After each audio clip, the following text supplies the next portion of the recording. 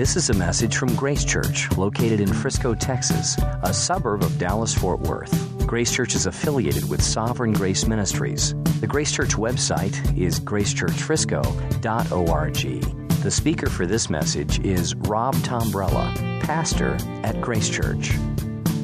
If you don't mind, take your Bibles and turn in your Bibles to Revelation chapter 3. Your Bible, your device, whatever, Revelation chapter 3. We are in the last message in a series called 7 Letters, and we are in chapter 3, verse 14 through 22. My name is Rob. I'm one of the pastors as well, and I want to say welcome and Happy New Year, everybody. My assumption on a Sunday after the holidays like this is that there are many people probably that are tired, and you're probably tired from a number of things. Maybe you're tired from travel. Maybe you're tired from the kids. Maybe you're tired from chocolate. I mean, is that even possible? It's like I was eating a Rolo yesterday, and I was like, why am I eating this? This is horrible. I'm tired of chocolate and all the sweets and stuff. Maybe you're looking at the demands of work that's coming down the road, that project that didn't go away over the holidays, and now it's staring at you, and the demands of all that, and so you're already tired. Maybe you sat all day and made up all these resolutions, and as you really thought about accomplishing them, you're already tired from thinking about all of your resolutions. And so there's different ways that as a preacher, as a pastor, I could approach that kind of tiredness.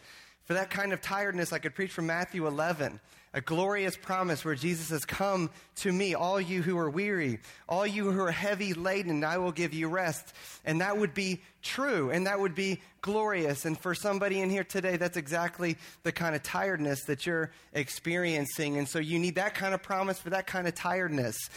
But the question for today is much more serious. It's a much more serious kind of tiredness, and this kind of tiredness affects all of us in various ways if we're honest with ourselves. And it's this: what do you do if you're tired of coming to God? You know you're supposed to come to God. You know the promise is there. You know He's saying come. But you're tired of coming to God. Maybe you're tired of trusting God. Tired of the things of God. Things like prayer and Bible reading and attending church or community group or reaching out to my neighbor like I should has just become tiresome to you. I mean, what do you do with that? I mean, a question that we need to have answered for us as we stare into the future of a brand new year is, what do you do with that? Is there any danger in that? Is there any hope for that? And so to the tired, Jesus has a word. Jesus has a message to all of the above kind of tired. And even that kind of tired. And to all the tired, Jesus offers a whole new start in the passage that we're looking at today. The structure in Revelation 3 is very similar to all the letters, almost. His promise comes this way. He warns first in verses 14 through 17, Jesus does. And then he goes from a warning to counseling the church in verse 18 through 19, and then he ends with promises in verse 20 through 22. Let me pray, and then we'll get started here. Lord, we ask that you would give us ears to hear. We ask, Lord, that you would give us eyes to see, that you would cause that miracle of sight to take place in every one of our hearts and every one of our minds here today. We need your help, Lord. We need your mercy, and we ask for it, believing that you love to give mercy to the tired. In Jesus' name, amen. Jesus warns, Jesus counsels, and Jesus promises to give us a whole new start. And so let's take this step by step here. Let's look at verses 14 through 17 and see how this church gets addressed by Jesus. This, again, last church that Jesus is addressing here in this passage in Revelation. Here's how it starts. And to the angel of the church in Laodicea, that's our church we're looking at, write this: the words of the Amen, the faithful and true witness, the beginning of God's creation. So Jesus, before he speaks directly to the church and all the issues in the church, he first announces who he is. He first begins with his character, and he gives three powerful images of who he is. He says, I'm the Amen.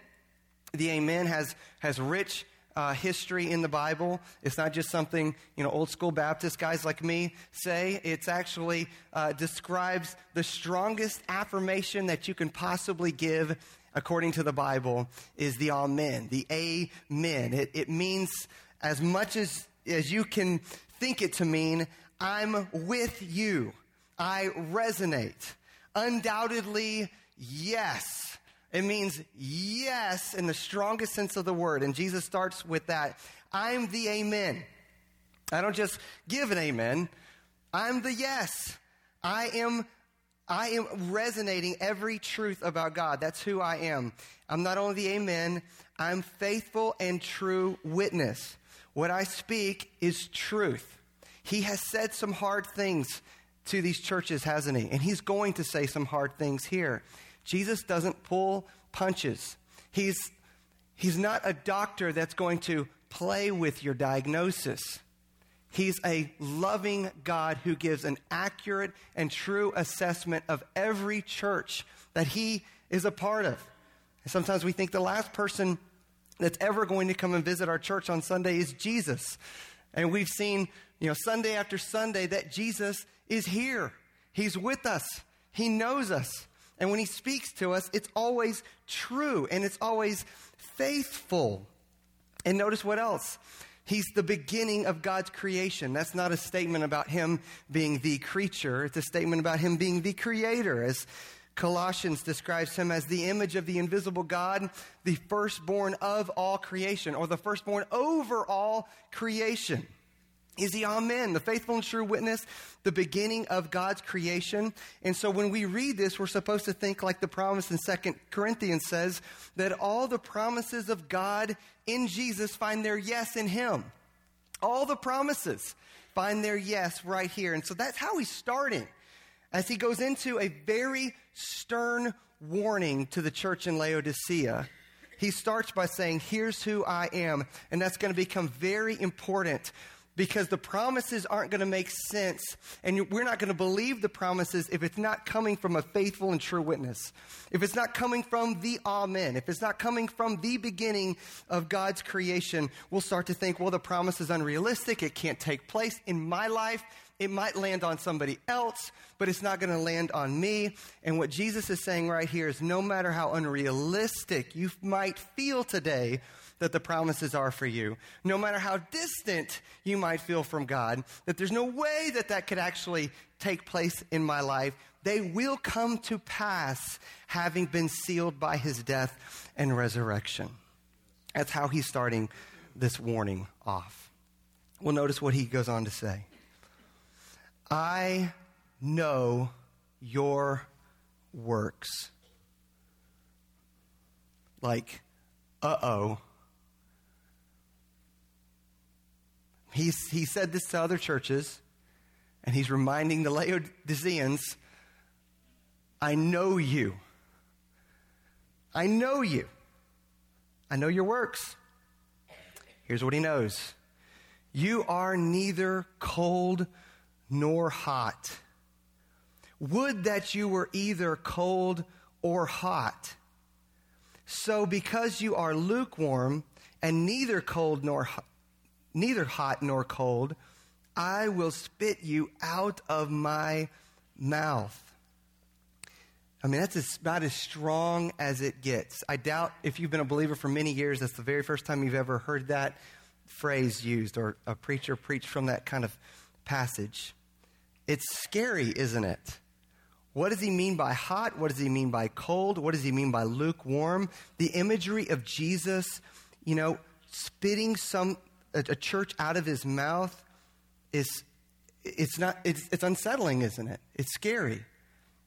Well, what does it mean to be lukewarm? And why would Jesus prefer them cold instead of lukewarm? To the point where he would spew them out of his mouth in verse 15 through 16.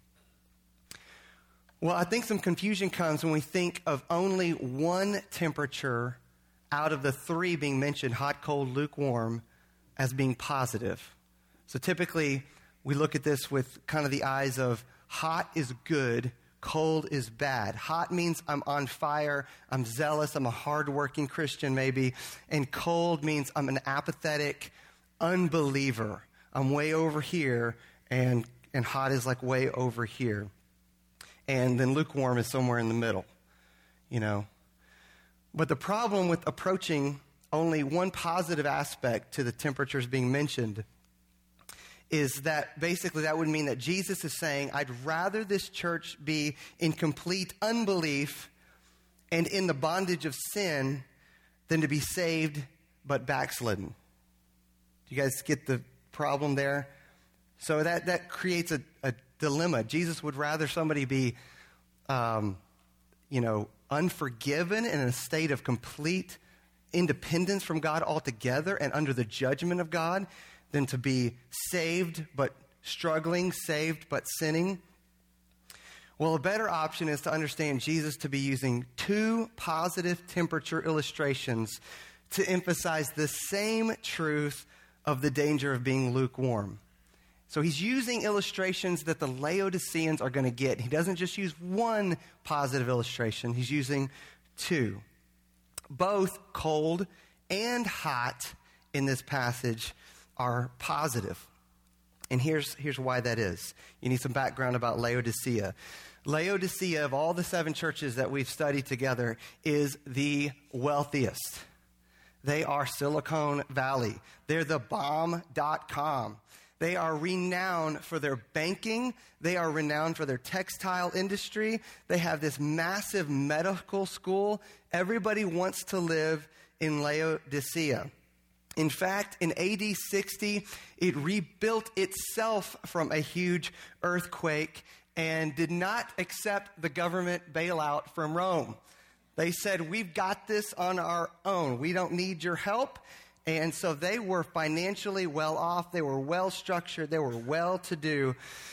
And they invited a lot of travelers into Laodicea because they were so heavy in trade and wealth. So they had everything except one really important thing. They lacked a natural water supply. They had one terrible river, the Lycus River, that the only water in this Lycus River was described by the people in that day as white mud. So you drink it, you get nauseous, you get sick, and that's all they had. And so they did what a lot of wealthy cities do, is that didn't stump them. That's not a problem for a wealthy city. We will get our water from another place, and we'll just pipe it in. And that's exactly what they did. Way back then, they piped from 6 miles away through these aqueducts, these massive aqueducts, all the way from a place called Hierapolis and a place called Colossae. They piped in water into the city. Now, in Hierapolis, 6 miles out, it was known for 95-degree hot springs, rich mineral water. And so that would get piped in from Hierapolis. And in Colossae, they were known for this cold, refreshing water. And it was also good for you to drink it from Colossae. But they would have to have it, again, piped in 6 miles across the desert. Now, what happens to either hot, healing water from Hierapolis or cold, refreshing water from Colossae after it travels 6 miles across the desert? Well, it ends up tasting a lot like the water that they already have in Laodicea. It's drinkable, but it's not the best. And it still reminds you of the nauseous water that they had. So it's 2 points to think about here. The water that Laodicea had piped in not only didn't taste good, but it didn't serve people like it served 6 miles down the road. So in Hierapolis, it had healing elements to that hot water that was rich in mineral. And in Colossae, it had refreshing elements there. But by the time it arrived in a self-sufficient, very wealthy city of Laodicea, it was lukewarm and it was unbeneficial. So here, lukewarm doesn't just mean indifferent towards God. He is saying you are indifferent towards God. But it also means they're indifferent towards the needs of other people around them. They have become callous. They have become lukewarm. They have become self-sufficient in their wealth and in their independency as a city. And they have trickled that value down into the church to where the church is saying, I don't need anybody, and I'm self-sufficient, and I don't need to benefit anybody. So the church did not provide refreshing cold water to the spiritual weary around them, and the church did not provide hot healing water to the spiritually sick. And so when Jesus looks at that kind of attitude towards people and that indifference towards God, he says, I can't stomach that. We have a quote up here we're going to put on the screen. Sam Storms puts it this way. This isn't to say they, talking about the Laodiceans, weren't a passionate people, only that the focus of their dedication was something other than the Lord Jesus Christ. They probably burned with desire, just not for him. They were pretty ramped up about a lot of different things, probably in the city of Laodicea. But these Christians had lost their desire for Jesus, and they had lost their love for people. And Jesus says, when I see your indifference to the needs of others and your mild, tepid response to my kind of love for you, I feel the way you feel when you drink that water. I feel the way you feel when you scoop down and try to drink that white mud. It's nauseating. Well, why are they lukewarm? Well, look at verse 17. Here's why they are lukewarm. For you say, I am rich. I have prospered, and I need nothing. This is the biggest danger of wealth and of riches and of just living in the wealthiest nation in the world, is that you can start to take on that attitude of I need nothing. And that's exactly where they're at. I'm rich, I've prospered, and I need nothing. So really, the problem is that they're ignorant. Their pride has blinded them to their real condition. They really are in need of God, and they just don't know it. They've been blinded because they feel like, well, I'm self-sufficient. And he goes on to say, not realizing, not being aware, that you are wretched, pitiable, poor. I mean, this wealthy city, he's saying you're poor, blind, and naked. And what's interesting about this is Jesus is saying, you think you're rich, you think you've prospered, but you're pitiable. You're pitiable compared to some of these other churches where they are poverty-stricken but faithful. And he says, you have banks everywhere, but you're poor. You are world-renowned for medical schools, and one school in particular made this eye salve that had healing elements for your eyes. And he says, you're blind. You're world-renowned for this ability to help people see, and all the while you're blind. Here, a city famous for clothing industry and fashion, Jesus says, you're naked. See, what Laodicea was sickened by is kind of the contemporary diagnosis that we would probably call affluenza. Anybody heard that phrase, affluenza? Here's how one person describes it. Affluenza is an unhappy condition of overload, debt, anxiety, and waste resulting in the dogged pursuit of more. You know, if you have the effects of affluenza, if it's more, if it's just a little bit more money, a little bit more anxiety, a little bit more overload, a little bit more debt, and you just spin your wheels into this unhappiness, and you start to feel like I don't need anything. And I certainly don't need God. Not right now. I can't imagine squeezing him into my schedule. I can't imagine one more demand from my life, one more added thing to the calendar. I can't imagine asking God into my life in a significant way. You start to say, I'll just do the church attendance thing. I'll sign up for a few things, but I'm really not going to be overly dependent upon God because I just can't squeeze him in. I've got other things going on. Now, we got to be careful here because this church could be potentially thanking God for all of their wealth and all of their self-sufficiency. It's possible to be in a place of saying, God, I thank you for all of these things, but not necessarily needing God or expressing faith and trust in God and maybe not desiring God. It's possible to thank God and not need God. Jesus said it this way. We have this verse up on the screen.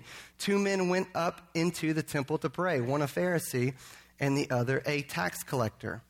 The Pharisee, standing by himself, prayed thus, God, I thank you that I'm not like other men, extortioners, unjust, adulterers. And he looks over at this tax collector, or even like this tax collector. So he just turns his nose and looks down at this guy. He says, I fast twice a week. You know, I give tithes of all I get. So he's very aware of God's blessing on his life. He's very aware of his performance before God. And he thanks God. He's thanking God. God, I thank you for all those kinds of things. But he's not necessarily needing God. And Jesus says, but the tax collector, standing far off, would not even lift up his eyes to heaven, but beat his breast, saying, God, be merciful to me, a sinner. Jesus says, I tell you, this man went down to his house justified rather than the other. For everyone who exalts himself will be humbled, but the one who humbles himself will be exalted.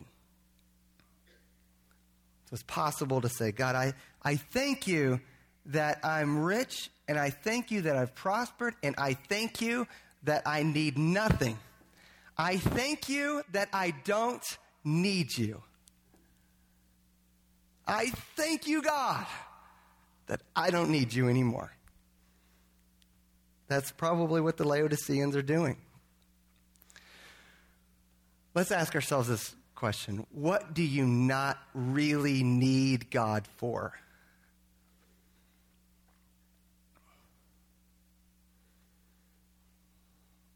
You just look around and say, man, I might be thanking God for this, but I'm not needing God for this. Wherever that is, we're probably blind and probably pitiable in that area because we need him. We need God. Who do you thank God that you're not like? The opportunities, the people, the relationships, the neighbors, the coworkers, the family members that you maybe say, I thank you, God, I'm not like that person. And with that attitude, you would have refreshing water for them, or you would have hot, healing water for them. But you're busy thanking God that you're not like them. And so maybe you don't ask God to help you love them. We've all got people like that. Well, Jesus warns. And he goes on from warning to speaking words of counsel starting in verse 18. Jesus counsels them. And this is really good news that he doesn't just stop at the warning. He moves on.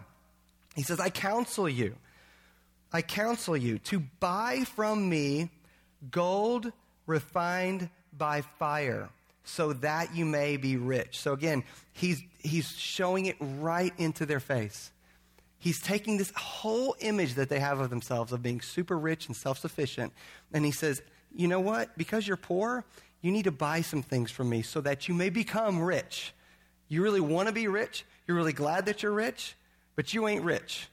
And so you need to come buy from me gold that's refined by fire, unlike the gold that you have stored up in your banks, so that maybe you'll become rich, and white garments so that you may clothe yourselves and the shame of your nakedness may not be seen. Now that's a powerful punch of a word that they've got shame and they've got nakedness, but it's just as quickly a promise that nakedness may not be seen for those who take hold of Jesus and clothe themselves with his white garments. And salve to anoint your eyes. He speaks right to the medicine that this city is so popular for, this eye salve. He says, you need salve. Like, no, we got salve. It's all over the place. Like, people are coming from all over the world to buy our salve. And he says, you don't have it. You don't have the eye medicine that you need because you're blind. But I do. So Jesus is counseling this church and saying, I'm a better bank. I've got refined gold that moth and rust can't touch. I'm better clothing. I'm able to turn your scarlet sin that I can see into clothing that's white as snow. And I'm better eye medicine so that you can see God, so you can see the beauty of God and see the love of God and see the glory of God. So notice, he's not advocating self-denial. He's advocating true riches. He says, I want you to be really rich, spiritually rich. And I want you to be clothed, and I want you to see what you can't see. Now, this is just an echo of Isaiah 55, where the prophet wrote these words of God. Come, everyone who thirsts, come to the waters. And he who has no money, come buy and eat. Come buy wine and milk without money and without price. Why do you spend your money for that which is not bread, and your labor for that which does not satisfy? Listen diligently to me and eat what is good, and delight yourselves in rich food. This is God. I am pure delight. I am the richest of food. Come and eat what is good and delight yourself in me. I know you're thirsty and I know you're broke. So come and buy what you can't pay for with money and with your currency. Come and take hold of real life and what really satisfies. Well, why does Jesus warn and counsel them this way? Well, look at verse 19. Look at verse 19. You've got to connect verse 19 with verse 16. Because if you just thought of Jesus, the image of Jesus spewing them out of their mouth, you're like, what heart is there? Is there a heart there? Well, he says in verse 19, those whom I love, I reprove and discipline. So be zealous and repent. These threats and these warnings to the church in Laodicea are not the absence of his love or the feelings of indifference. You see, they feel indifferent about God, but God does not feel indifferent about them. These threats and these warnings are proof of his lack of indifference. He is not indifferent at all. He is passionate about his bride. Praise God that the groom is not like the bride. The groom loves the bride, even when the bride has been indifferent. So he says, be zealous and repent. Change your thinking. You don't have to keep doing the same things you've done. You don't have to think the same way that you've been thinking. Rise up. Get up. Be zealous. And repent. Turn. Change. Well, how do you do that? Well, he stacks on promises here from verses 20 through 22. Lest we think, how do I do that? How do I turn? Is there anything on the other side of my turning that's really worth it? Well, look at verse 20. He says, behold. That means pause and sit up and listen up. He says, behold, I stand at the door and knock. Notice who's taking the initiative. Notice who's standing when we're sitting. Notice who's standing when we're sleeping. Notice who's knocking. Notice who's taking the initiative here. He says, I am. I stand at the door and knock. He's speaking to the whole church here. If anyone hears my voice and opens the door, I will, notice these promises, come into him and eat with him, and he with me. He's saying there's a current reality of an experience with God that you're not currently having. You don't currently have this, Laodiceans. That's why I'm offering it to you in this promise. A current hope. You open this door, and you're going to experience fellowship with me in a way you're currently not. And then he goes on in verse 21, blows our minds. The one who conquers, that's the same person who opens the door. The one who conquers, I will grant him to sit with me on my throne. Here, a church that's in danger of being spewed out is being offered a place of inheritance. On my throne, as I also conquered and sat down with my Father on his throne. So he who has an ear, let him hear what the Spirit says to the churches. So what door is Jesus standing and knocking at? Sometimes you might have heard this passage used almost entirely evangelistically. Like the door is the door of unbelievers, and Jesus is saying, if you're an unbeliever, open up that door and I'll come in. Well, it's not just the door of unbelievers to put their faith in Christ for the very first time, although that's true. If you are hearing the voice of Jesus and you've never put your faith in Jesus, this is true for you. Jesus says, whoever comes to me, I will never cast out. You can take hold of that promise and say, he's speaking to me, and I maybe run from him. My whole life I've run from him. But you can believe, and you can take hold of that promise, and he will come into you and eat with you and be friends with you and restore a relationship with God. And that all happens by faith, by trusting him. But this isn't just speaking to unbelievers. This is speaking to believers, the Laodicean church. And this door is the door of lukewarm believers who had excluded Jesus from their personal lives, and that's made them ineffective in loving others and being a witness to the world. And here's what he says. If anyone in that church, anyone, because the assumption here is that there's somebody who's hearing this in Laodicea. And maybe the whole church doesn't do this corporately. Maybe the whole church doesn't respond like they're supposed to respond. But Jesus says, if you respond. I mean, you wonder, well, how does revival happen? How does it spark? How does a revival start among a people or among a movement or among a nation or among a city? Well, it starts with one person, any one person, opening the door and Jesus coming in a new, fresh way into that one person. And then another person opening the door. And then another person opening the door. And then another person opening the door.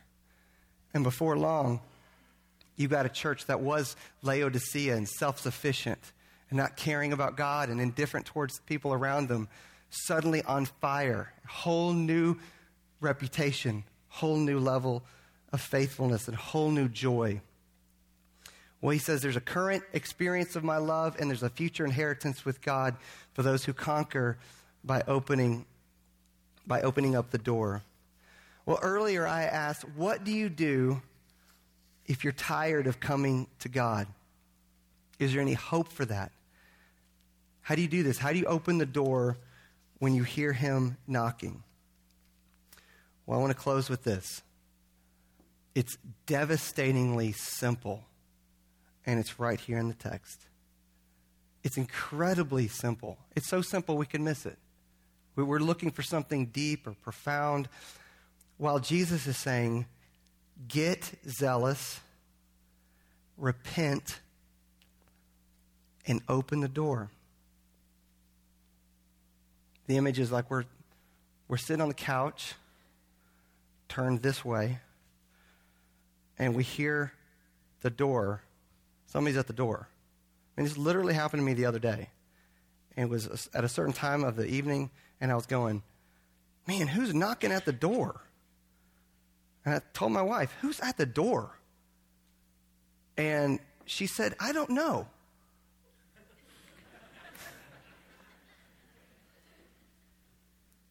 Go answer the door.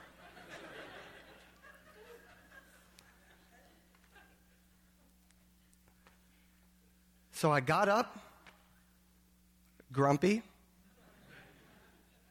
but a happy face on, walked over to the door, didn't even look through the peephole. I gave myself some spiritual points because I didn't do that. And opened the door, and they were friends. Friends had come over. Friends had come over with food. So now I'm feeling really bad. And they came in, and we had fellowship, and we had laughter, and we had joy, and we had cupcakes, and we talked, and we had a great time. And that's what Jesus is saying here. It's so simple you could miss it. I'm taking the initiative. I'm knocking at the door. You got to get up. You got to walk over. You got to turn around. Change your thinking. Stop thinking on the other side of that door is misery or burden. And start thinking on the other side of that door is refreshing life and intimacy and joy and fellowship and help and mercy and grace. But I got to open up the door. I got to put my faith in that kind of God and trust him. So we're going to close by doing this together. If you don't mind standing, I'm going to pray, and then we're going to sing together. And it's just appropriate that to the amen, to the faithful and true witness who knows our works in the same way that he knew the Laodiceans, that it's appropriate that we respond to him and we say yes to him. And we open up the door of our hearts to him. I want to close with this quote from an author named John Piper. He says it this way. He says, all the dealings of lukewarm Christians, all they have with Christ are business-like lukewarm dealings with a salesman on the porch. But Christ did not die to redeem a bride who would keep him on the porch while she watched television in the den. His will for the church is that we open the door, all the doors of our life. He wants to join you in the dining room, spread a meal out for you, and eat with you and talk with you. The opposite of lukewarmness is the fervor you experience when you enjoy a candlelit dinner with Jesus Christ in the innermost room of your heart. And when Jesus Christ, the source of all God's creation, is dining with you in your heart, then you have all the gold, all the garments, and all the medicine in the world. You've been listening to a message from Grace Church. For more information, visit our website or write us at podcast@gracechurchfrisco.org.